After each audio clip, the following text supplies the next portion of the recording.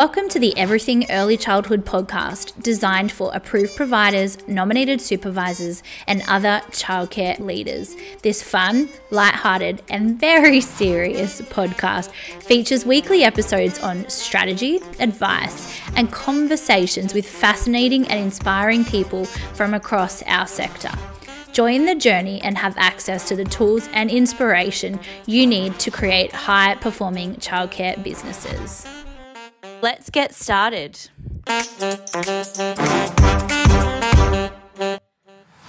Hello friends, and welcome to another episode of Everything Early Childhood. Today we have another amazing special guest for you. We have Andrea Christie-David. She is the Managing Director of Leor, and her newest project, she's the Managing Director of G8 Education Specialised Care Division. So welcome, Andrea. Thanks so much for joining us today.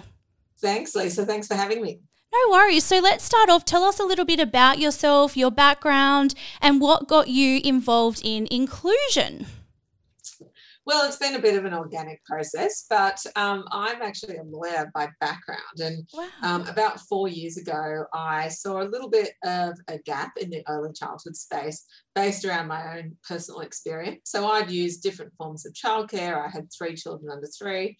I'm working as a lawyer. My husband's working in IT. And that juggle of drop off and pick up all got a bit much. Yeah. And so I wanted to create a quality early childhood education offering that was convenient, but was in the home. And I wanted to be able to engage qualified and experienced early childhood educators to do that for families just like me. So important for them to have access. Yeah, that's right. So this originally was a concept that looked at my needs, and I wanted something for my children, but it evolved pretty quickly because it was not long after I started the business that we were contacted by the in-home care support agency in New South Wales, who had come across us and realised that there weren't enough providers in the space, but that what we were doing really captured the essence of what in-home care needed to be. So focusing on quality education, really looking at high standards and overseeing the work of the educators. So they invited us to become part of the scheme. We got approved, and then we had huge demand.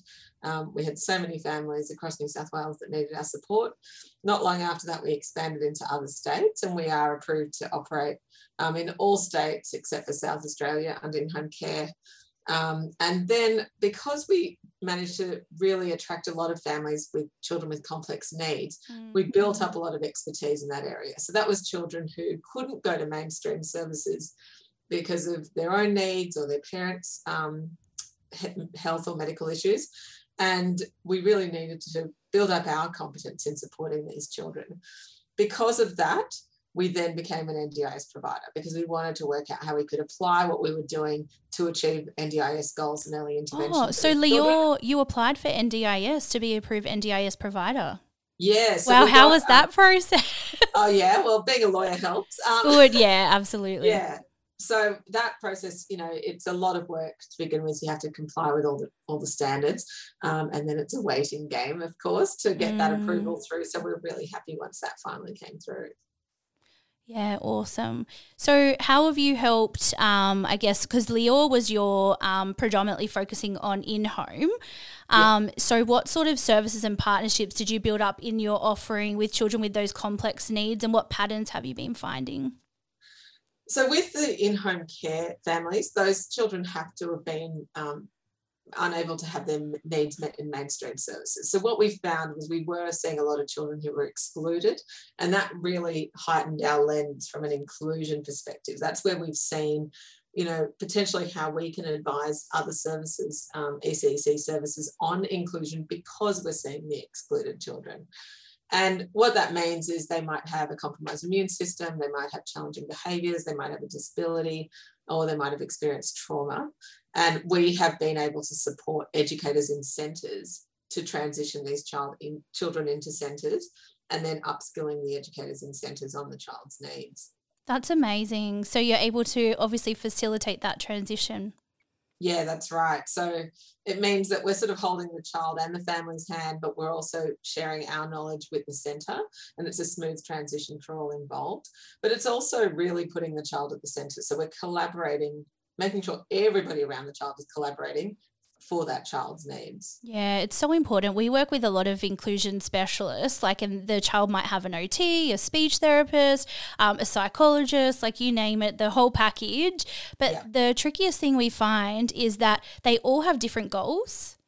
Yeah, so that's right. So we develop a holistic plan. Yeah, so okay. The children have one learning and development plan with us, and that looks at their NDIS goals, it looks at their allied health goals, and their early years learning framework goals.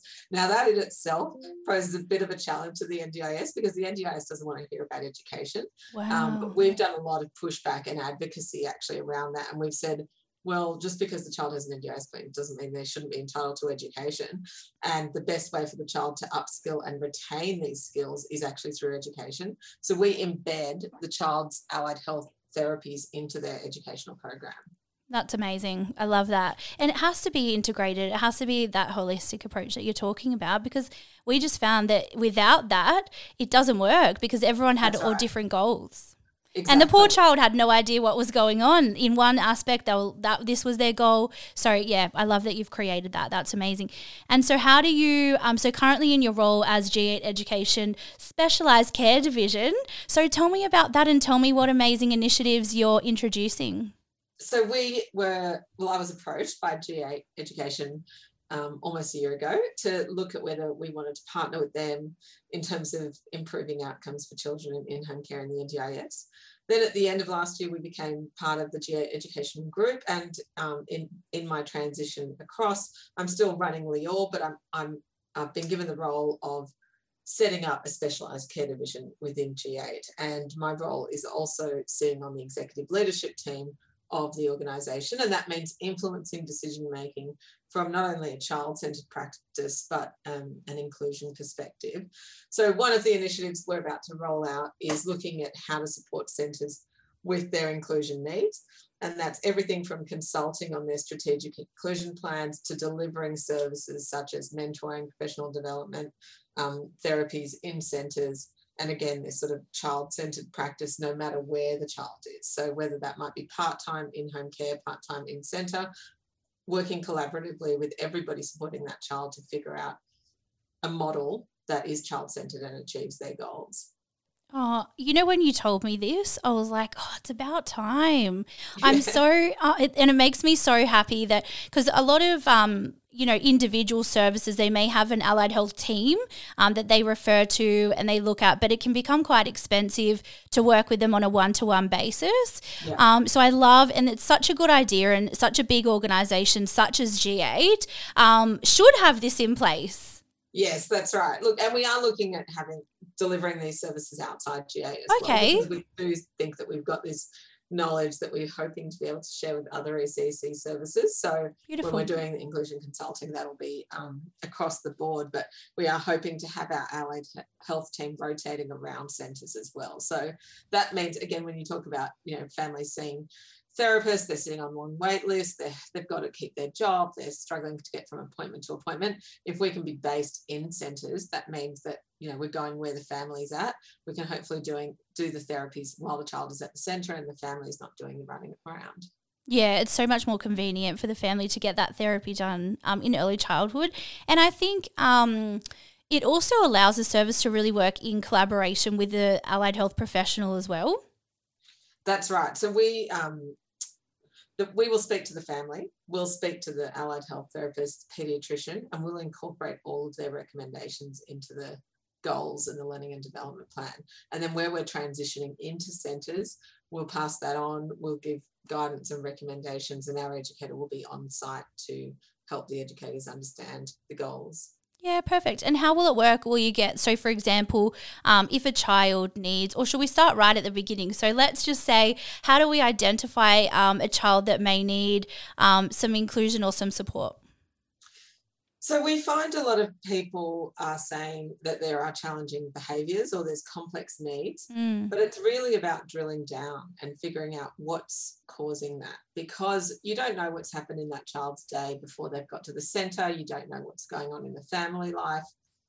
You don't know if there's domestic violence or there's some sort of trauma that's causing that. So when you come from an inclusion lens, it's really about sort of taking that judgment away and thinking about what's going on here. Where are those challenging behaviours coming from, rather than just saying, we've got oppositional behaviours, or the child's being defiant, or there's a lack of emotional regulation. It's thinking about what's the cause, what's the why. So when centres are engaging with either their inclusion partner or a service like us, it's about us understanding what the needs are of the child. So that might involve us actually going on site and doing a centre visit, speaking to the centre manager, the educational leader, or the key educator who's working with that child, and finding out what's going on. We might speak to the parent and discuss, how has the child tracked over the last year? Has anything significant changed? Has there been a change to routine, change to family structure, moving house, any trauma that's happened? And then it's sort of a process of elimination to work out what might really be going on here. Then if it is a medical or a disability type aspect, then we might make a recommendation to the family to speak to one of our allied health, or speak to their paediatrician, their GP, or even contact the NDIS to go down the early childhood approach, for which they don't actually need a diagnosis. So making sure that the family's got the appropriate direction to take the next steps. And do you support the family to take those next steps? Yeah, that's right. So whether it's in-home care, we'll refer them and support them in making their application. If it's NDIS, we'll give them guidance on how they can get their NDIS funding. And then once they get that funding, we'll help them figure out how they might be able to use that, whether it's with us or whether it's with another provider, making sure they're going to get the most out of their plan. Yeah, it's fascinating because I think NDIS rolled out, was it 2 years ago now? So it's a bit longer than that. Okay.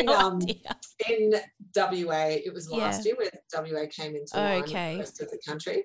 But yeah, it's just over 7 years old now. 7 years, gosh, I'm talking about 2 years. But it's so funny because we know it's there and we know it exists, but I think the understanding, it's so hard to access. And you just mentioned that you don't need to have a diagnosis potentially to be able to access it. So what do families need to know or need to do in order to access NDIS funding to support their child? The family might have been spoken to by the centre manager or their GP, who might have made some recommendations.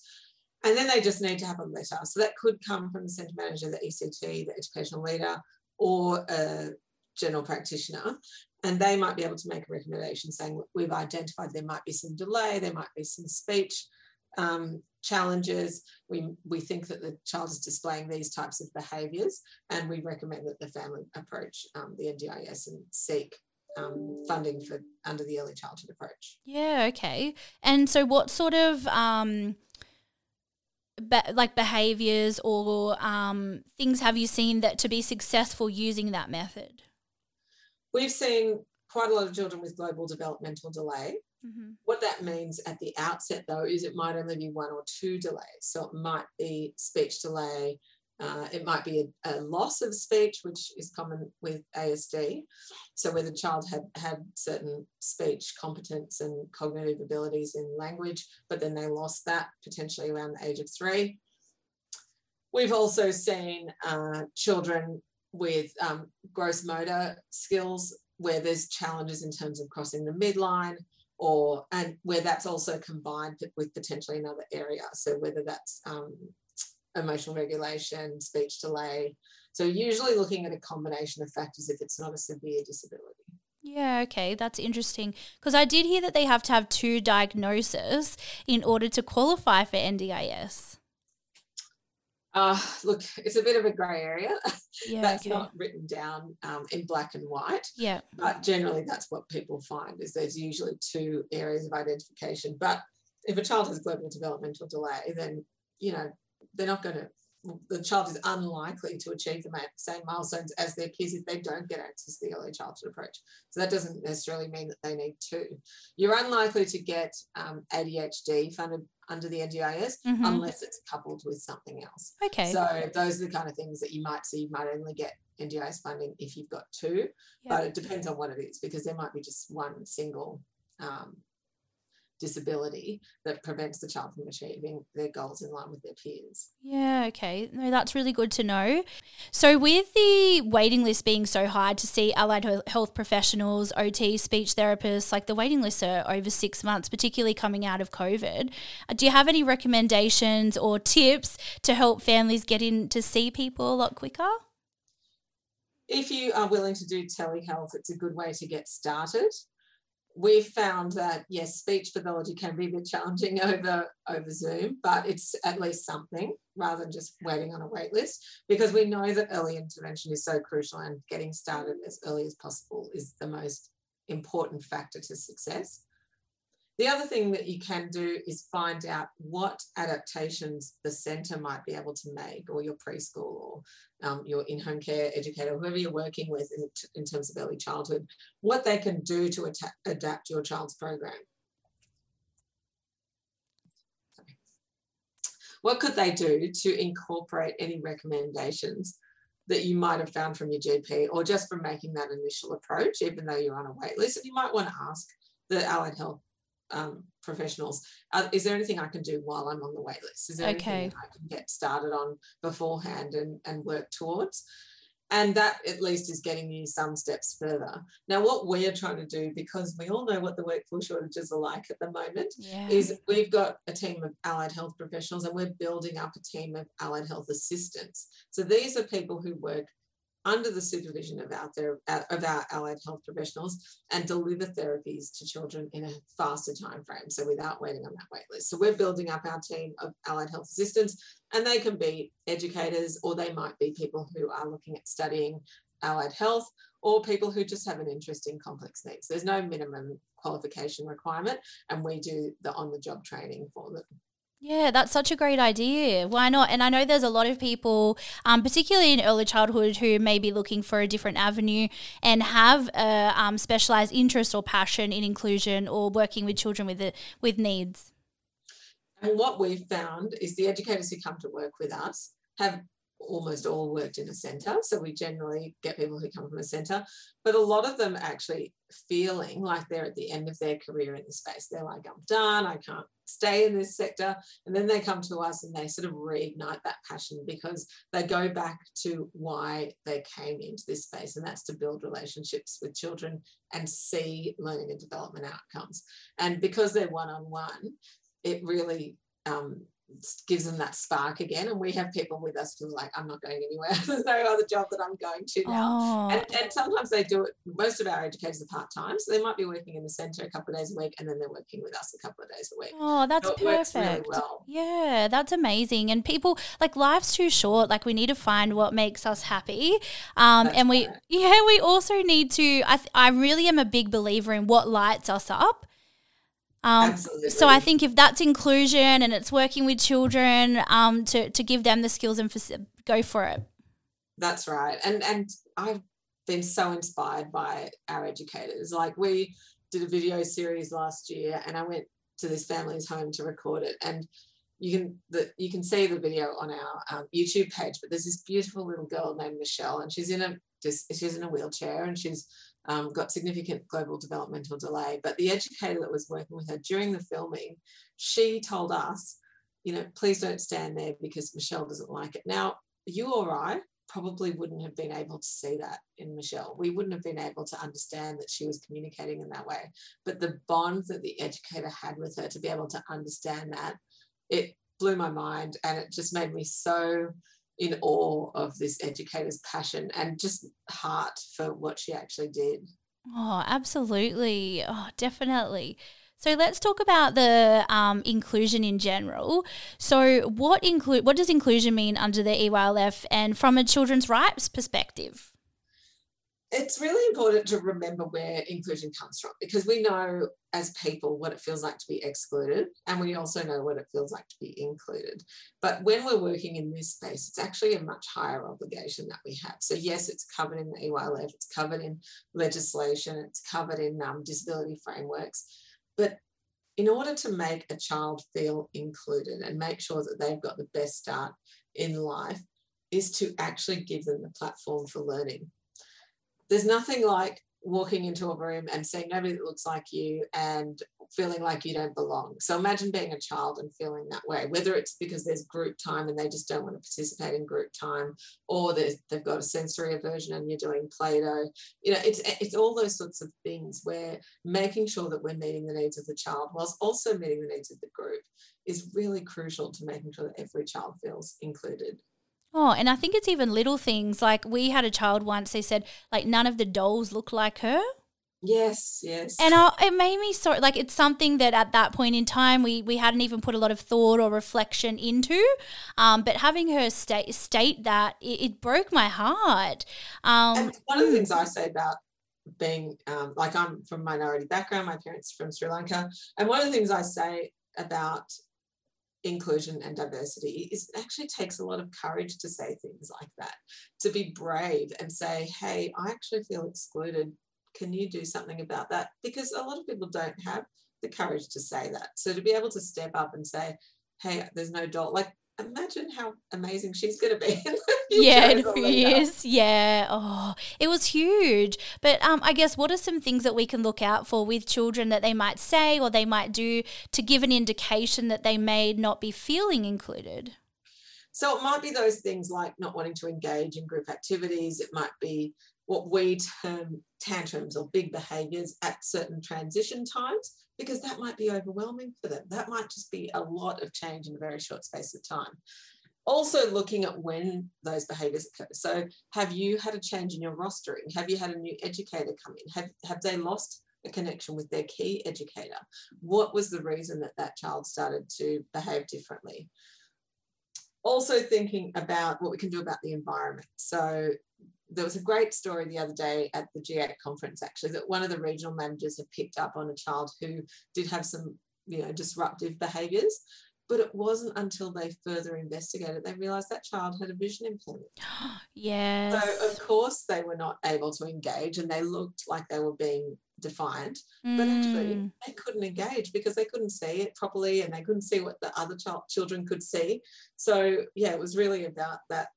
Again, just turning that lens of going, what's really going on here, rather than looking at blaming the child or, we're stressed and we don't have the time necessarily to allocate to it. But that's why critical reflection is so key in our industry, to sit back and go and think later, what's really going on there?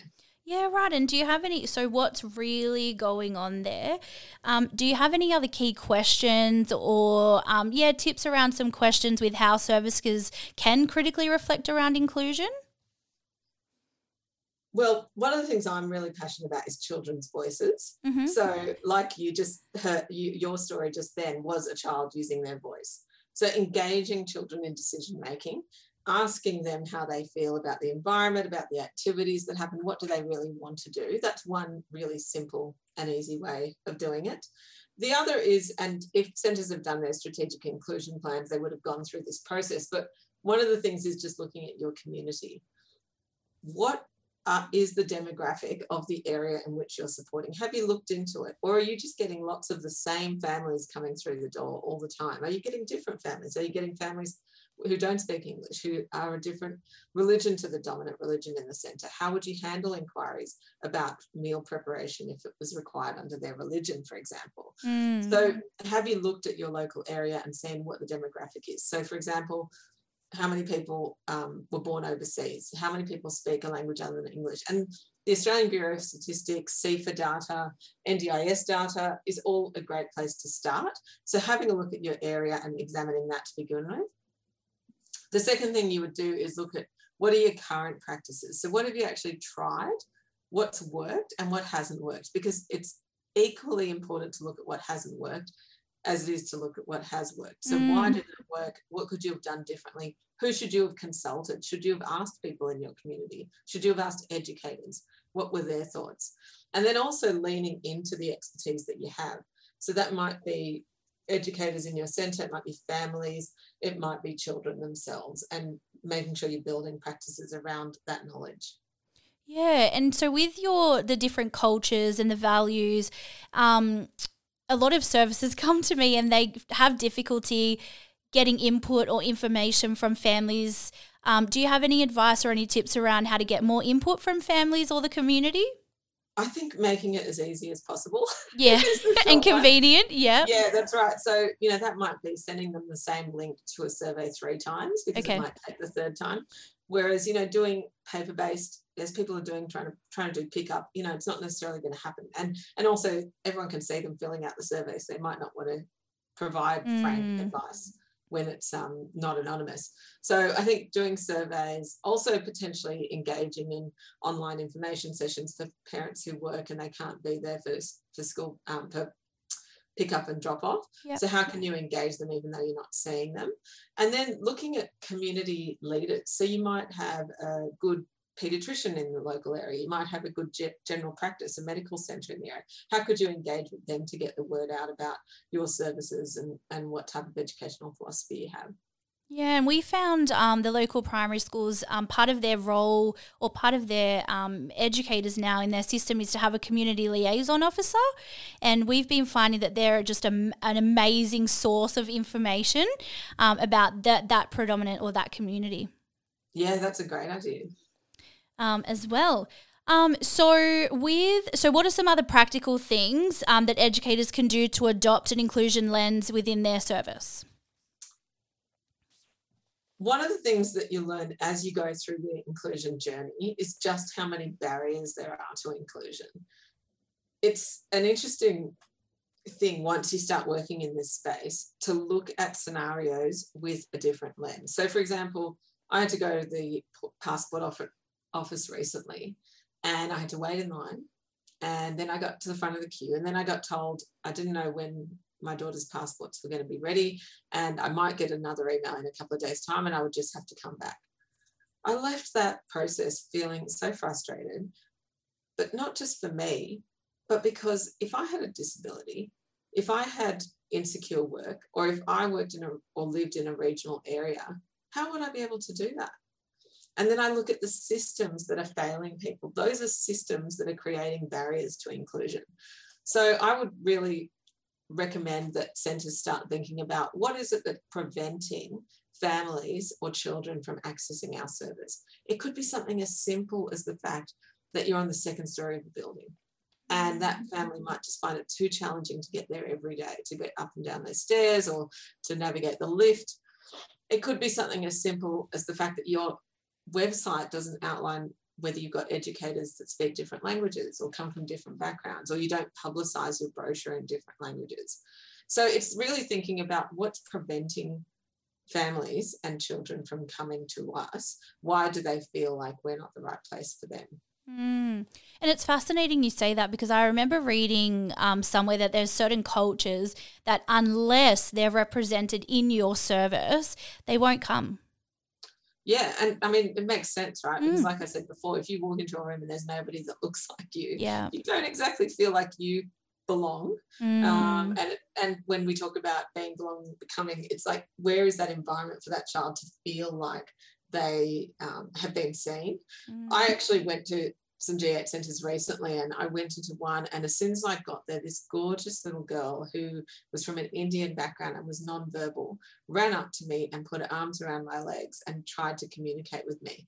And from my perspective, that was inclusion. She saw my skin colour and thought, you look like me, you probably look like my auntie or my grandma or someone, and just felt like she could connect with me. And I thought, that was really moving. And even the fact, actually, I had some G8 centre managers who came up to me and said, I was so happy to see a woman of colour in leadership. So that's why we need diversity and inclusion. We need to be seen. We need people to feel warm and welcome. And even if you don't have educators who are from those cultures, what else can you do? What can you do to show respect and an open door for people of different cultures and backgrounds? 100%. And it just, me growing up in Australia, like I'm quite privileged. I'll use the word privileged. I've been watching a lot of movies and episodes, on white privilege and stuff. And it's so prominent, like once you know about it. But growing up, we didn't talk about a lot of those things. So for us, it's just not part of our life. But it's been coming up a lot in conversations with a lot of my friends recently about what their experiences have been, coming over to Australia, starting school. They said even the difference with the lunches, like what they brought for lunch. They said they brought a wrap instead of a sandwich, and, and just their experience of being so almost, I'm curious, like I like to know about things and I like to know about different cultures, but they said they felt so judged, so secluded, that it was just a horrible feeling, like they almost didn't want to eat. Oh yeah, I've been there. I used to get, for any people who are listening that know Sri Lankan food, we used to get these things called string hoppers, and my mum would mix them up with curry, and that would be like chicken curry and yellow potato curry. And nowadays people love it, right? We've really come a long way since I was at school, where people are like, wow, I love that food. But when I was at school, people would tease you and they'd be like, what's that you've got, that smells, so you would really not want, as much as you loved the food as a child, you didn't want to bring it to school because you knew you were going to get teased. Oh, and how has that impacted your journey now with moving into inclusion? Yeah, hugely, I think. And I feel like I do it a lot more at the senior level that I'm at. Obviously, the business and Leor delivers inclusion for children, because that's really something I'm passionate about. And that's with my amazing educators. But in terms of leadership, I'm sort of flying the flag for inclusion and diversity at senior leadership roles. So I'm on the board of Relationships Australia, and I've been really passionate about diversity and inclusion there. And again, at G8, I'm really trying to raise that profile in terms of why it's important to see diverse leaders at all levels of the organisation. Oh, 100%. I agree. I didn't realise how non-prominent it was, or how much of a big deal it was for people of colour to step into those roles. That's right. Yeah. Like I've been listening to this podcast and it's the first of its kind, and she's talking about like corporate leadership, and she's a woman of colour, and she said like I've been often in different roles, the token woman of colour. She said often she'd look around the room and there was no one else of colour, like she was it. And then any time they wanted a perspective or some type of feedback around, are we being offensive? It was like, well, what are you looking at me as the judge of that? Like I'm one person, I'm a person. Yeah, that's right. And my First Nations brothers and sisters feel the same way.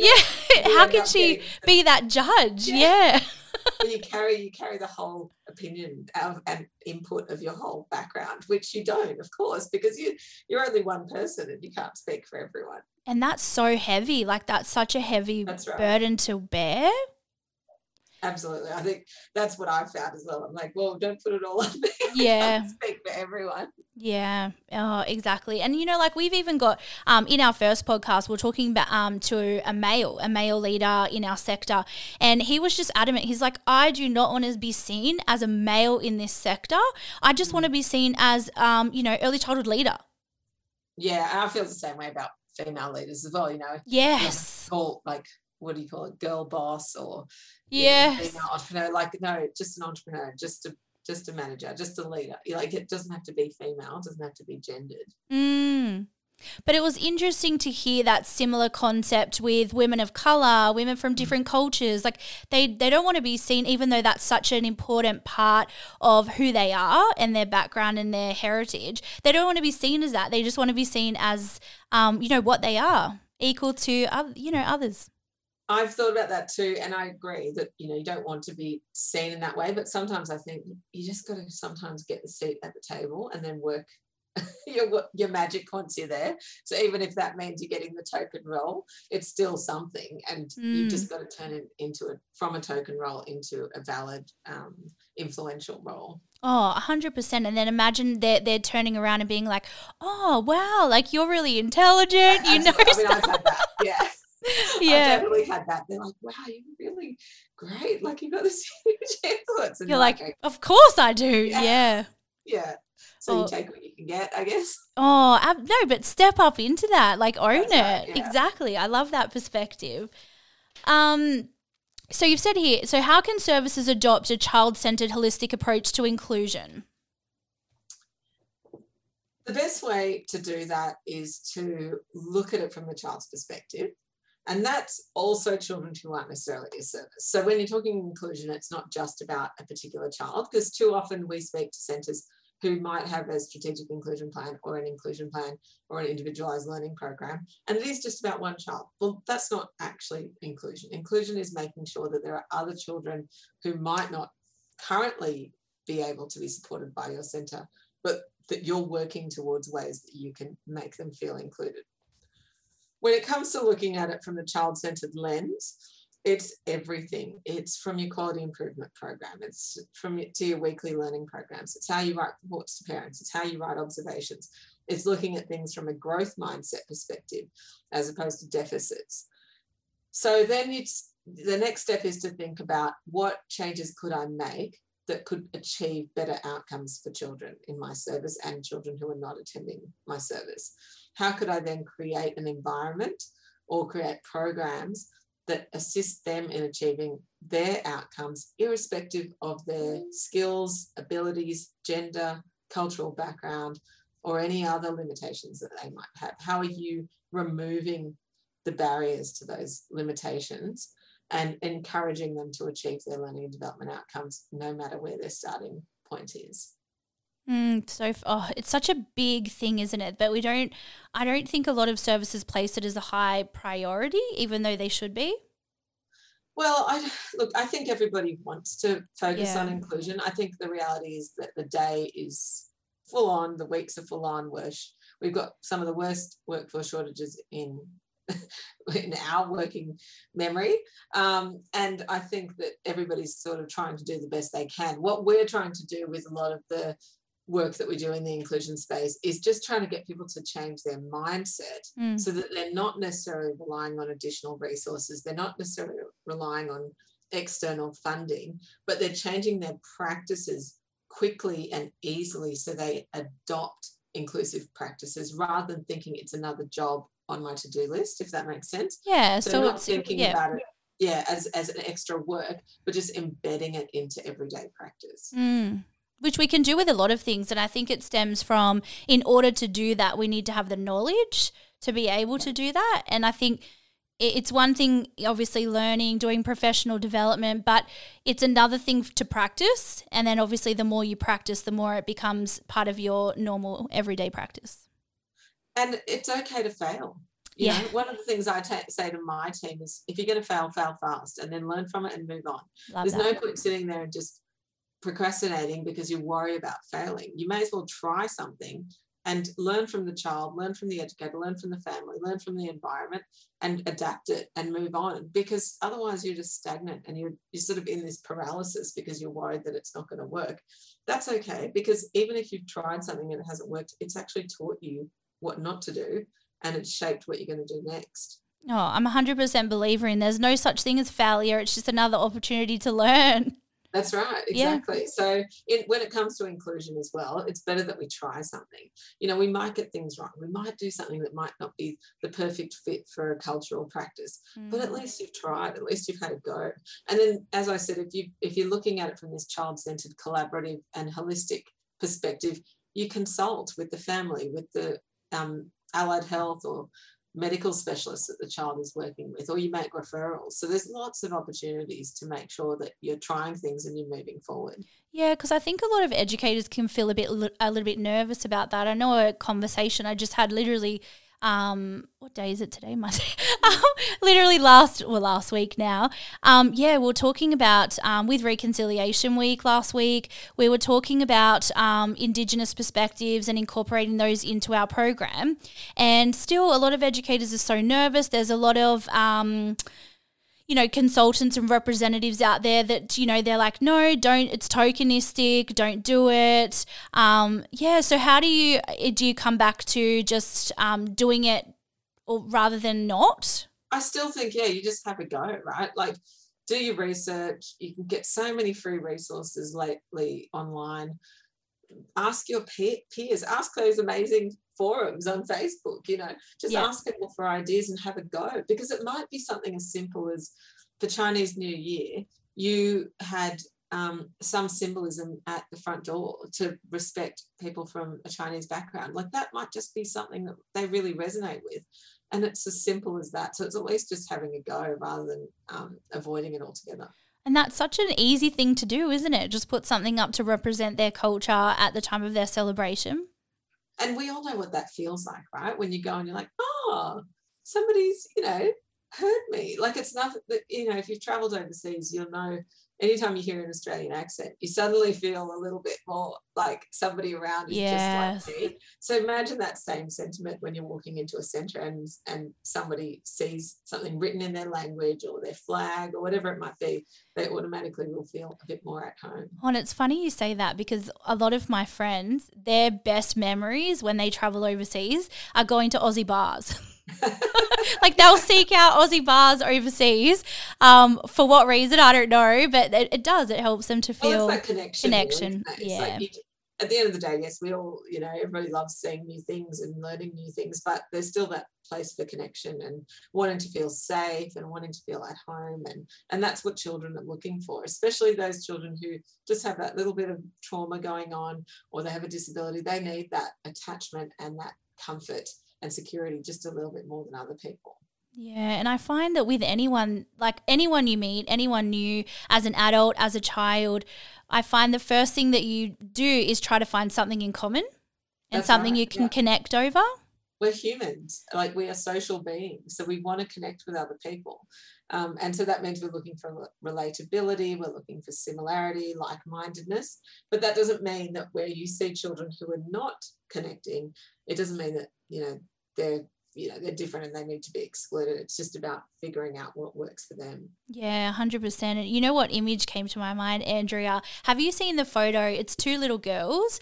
One of them is a little girl of colour, and then the other one is not. And literally they're just wearing the same outfit. But this one little girl, she's so excited. She goes up to the other girl. She goes, oh, we're twins. Aww. And for her, she didn't see the colour of her skin. She didn't see any of that. She just saw they had matching clothes on and they were the same. And you know what? I went through my experience myself when I was about 5 or 6 in primary school. I remember saying something to my friends about being the same. And then one of them, not vindictively, but said, but you're not, your skin is different. And that was the penny drop moment where I was like, oh, I am different. But the amazing thing about children is they're not born with bias. They're not born with prejudice. Bias is acquired from the environment around them. Yeah. They're born with this beautiful innocence of just seeing everybody the same. Like I've had to ask my children when they're describing someone at school and being really careful about not putting my prejudices and my biases on how I describe that person. I'm like trying to think, how do I ask whether they have dark hair or are they short hair or do they wear glasses, without saying, are they Asian or are they, So it's just those biases that we have as we grow older and making sure that children don't have them. Yeah, and how do we focus more on that? Like as educators, as people, how do you think we focus a little bit more on, like not putting our own biases, even subconscious biases that we're not even aware of, onto others? An easy one is gendered toys, gendered outfits, gendered storybooks, making sure that we're really equal and fair in what we're promoting. So we're giving girls trains and science books just as much as we're giving them to the boys. And it's, it is decades and decades of it being ingrained in us, right? That when we automatically think of certain jobs like an engineer, most of the population would think of that as a man. So we have to trump that with children. Stories, nursery rhymes, can we change the he to she? Things like that I think are really easy for us to do in the early childhood space and actually will have a big impact. Yeah, for a lifetime, absolutely. And that was my next question. I'm glad you brought it. What's your thoughts on equality? Yeah. So, when I was working as a lawyer, I worked in the human rights space. So, it makes sense. Yeah, okay. So that's, it was a lot of the work that I did was around equality and people having equal access to justice. So it definitely came across with me to the early childhood space. But I think, the difference between equality and equity is that really giving people a seat at the table and doing whatever they can to make sure they have that seat at the table. So we did a session recently on inclusion did like a panel discussion, and we had Suzanne Cook from KU Inclusion Support Services, and she gave a really good example when she goes into centres and where an educator said, look, that little child needs a sensory toy. They always want this sensory toy when it comes to group time, and I just feel like it's not really fair to the other children because they don't have a sensory toy. And Suzanne said, well, it's actually just like wearing glasses. I don't need glasses to see, but another person might actually need glasses to see. That's their tool. So that sensory toy is just like the glasses. It's really no different. It's about giving children equal access to education and care. And if that means that they need additional tools or resources, then so be it. But it means that they're included. Oh, absolutely. I love that. It's just that additional, and it's true. I hear it all the time in services too, that it's not fair, but yeah, what's fair and what's just. That's right. And it's also just about making sure everybody has access. So that could even be your educators. It could be your families. Do your educators have the ability to fill out a complex job application form, or do they, just need to be able to talk to you over the phone? So it's about removing all of those barriers. Yeah, and it's fascinating because we have had a few families who may have been dyslexic, so they couldn't actually fill out the enrolment application, and we all know what they look like and how lengthy they can be. So it was really about what could we provide and how could we help them, and they were even initially nervous to even let us know that was a barrier for them. And I think it's also about speaking up. Like in those situations, so for somebody to be able to say, look, that family actually can't fill out that form. So how can you expect them to do that? Like Sharon Williams, who's the Chief Financial Officer at GH, she just recently told me a story. She's involved in touch footy, and there was a child who had not enrolled properly but got all the way through the grand finals, and they stripped his team of their award because he wasn't appropriately enrolled in the sport. But when they dug a bit deeper, they realised, his mum had a lot of stuff going on her plate. She had trauma. She just didn't have the skills to be able to fill in the online enrolment form. Plus, who knows if she even had access to the internet. So again, when you look at barriers, like what's happening there, that we're making everybody feel like they should be able to have the same level of competence, the same level of education, the same level of language ability, the same access to internet, things like that. So, to Sharon's credit, she's sort of, fighting that fight for inclusion for that child and trying to make sure that there's justice. Oh, thank goodness. And what is it? Are the parents taking it too serious that they wanted the other team to win? Like who found, investigated this to find all of this out? But the thing is, until you come at things from an inclusion lens, you don't see things that way, right? Okay. You just think everybody's got to fill on the same page. Everybody's got to queue up at the passport office. Everybody's got to, do things the same way. When you turn your mind to looking at things from an inclusion lens, it really does open up a different perspective, because all of a sudden you've gone from looking at things from the perspective of the people that you see, you talk to, you go out to dinner with, you see at your centres, whoever, they're the same people all the time. You've got to start thinking about the people that you're not seeing. Who are the people who are not getting the same access to things that you're getting? Who are the people that you don't have regular conversations with, that might have different points of view to you and might have different levels of access and privilege, like you said?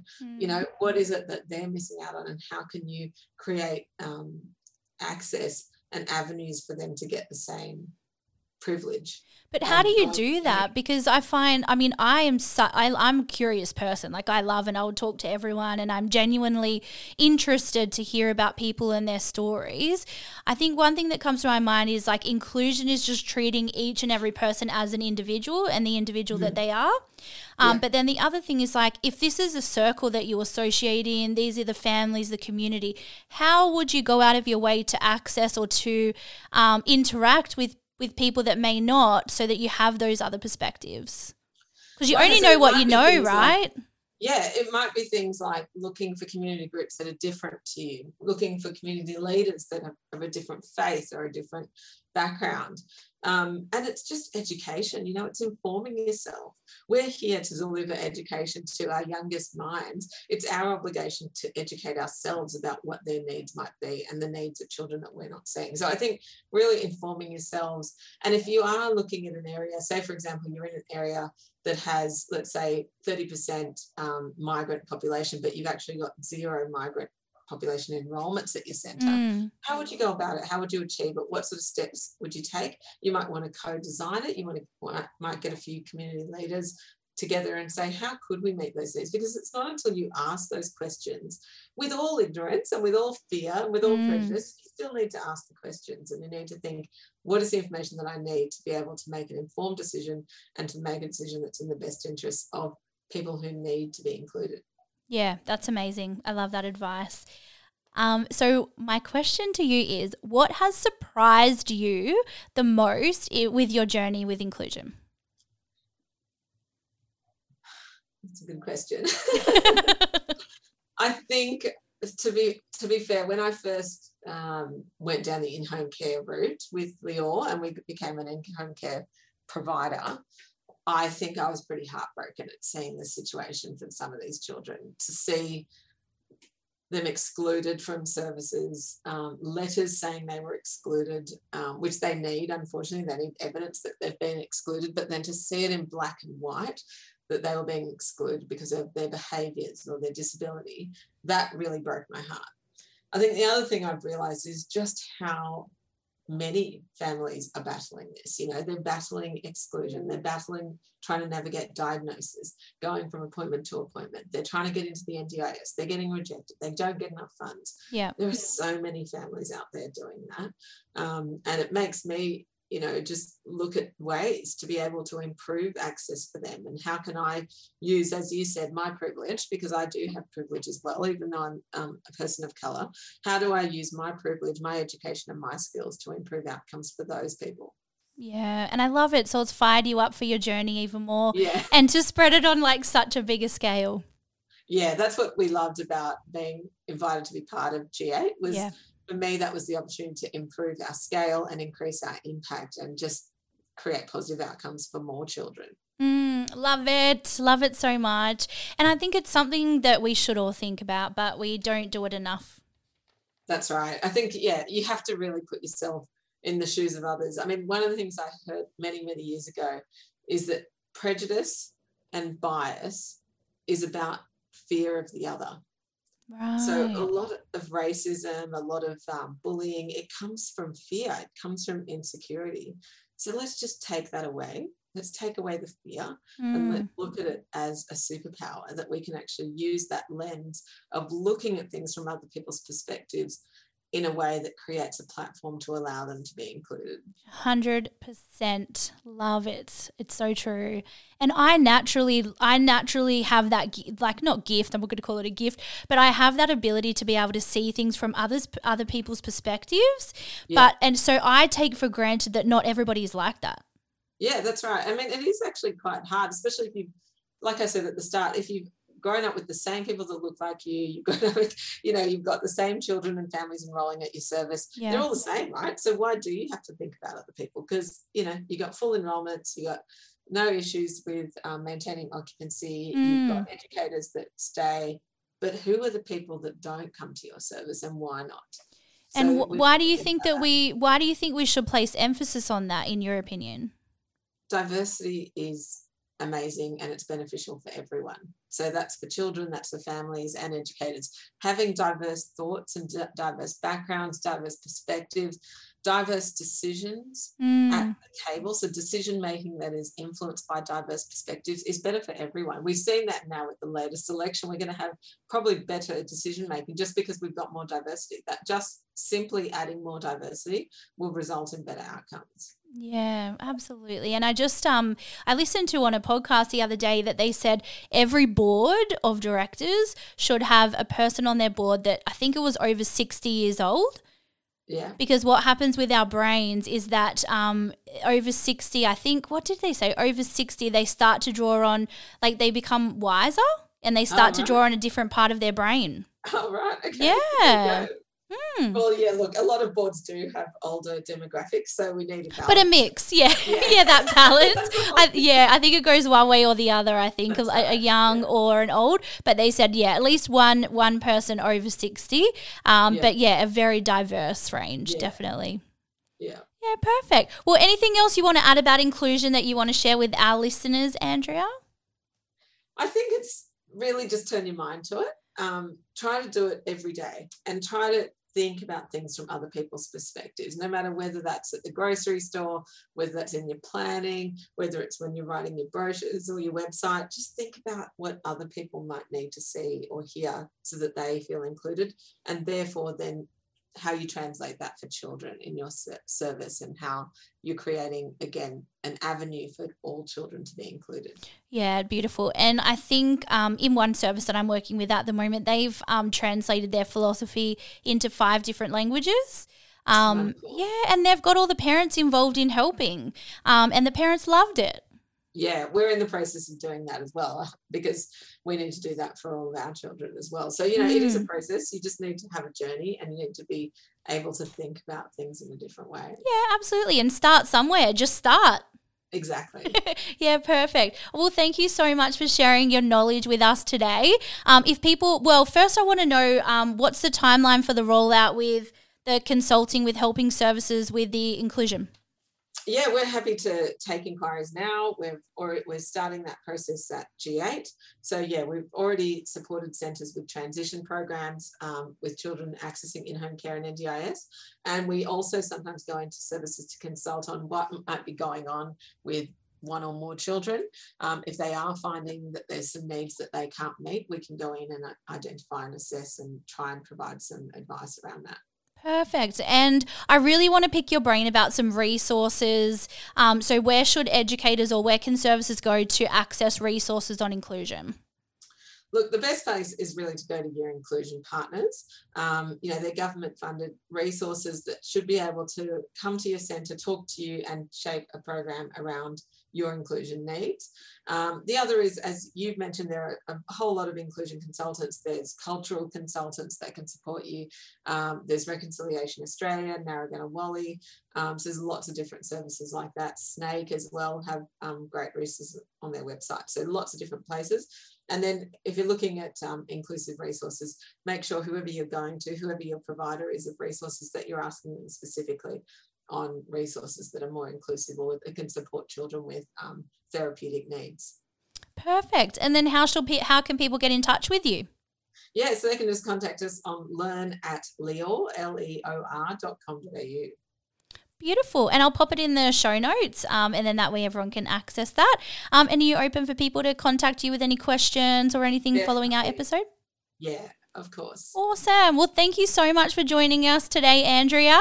We have loved this episode and it's really given me, almost like I was going to say a kick in the butt, but just that reminder and that important reminder to make sure that anything we're doing, we are looking at it from that inclusion lens. That's right. It is just taking a different mindset and feeling that it's everybody's responsibility to be inclusive. Yeah, absolutely. Thank you so much for joining us. We look forward to touching base again soon. Thank you. Thanks for listening to the Everything Early Childhood podcast. If you enjoyed this episode and you'd like to help support the podcast, please share it with others, post about it on social media, or leave a rating and review. We read them all.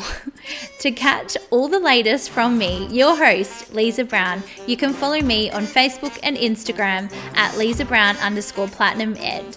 Thanks again for listening. Keep making every moment count, and I'll see you next time.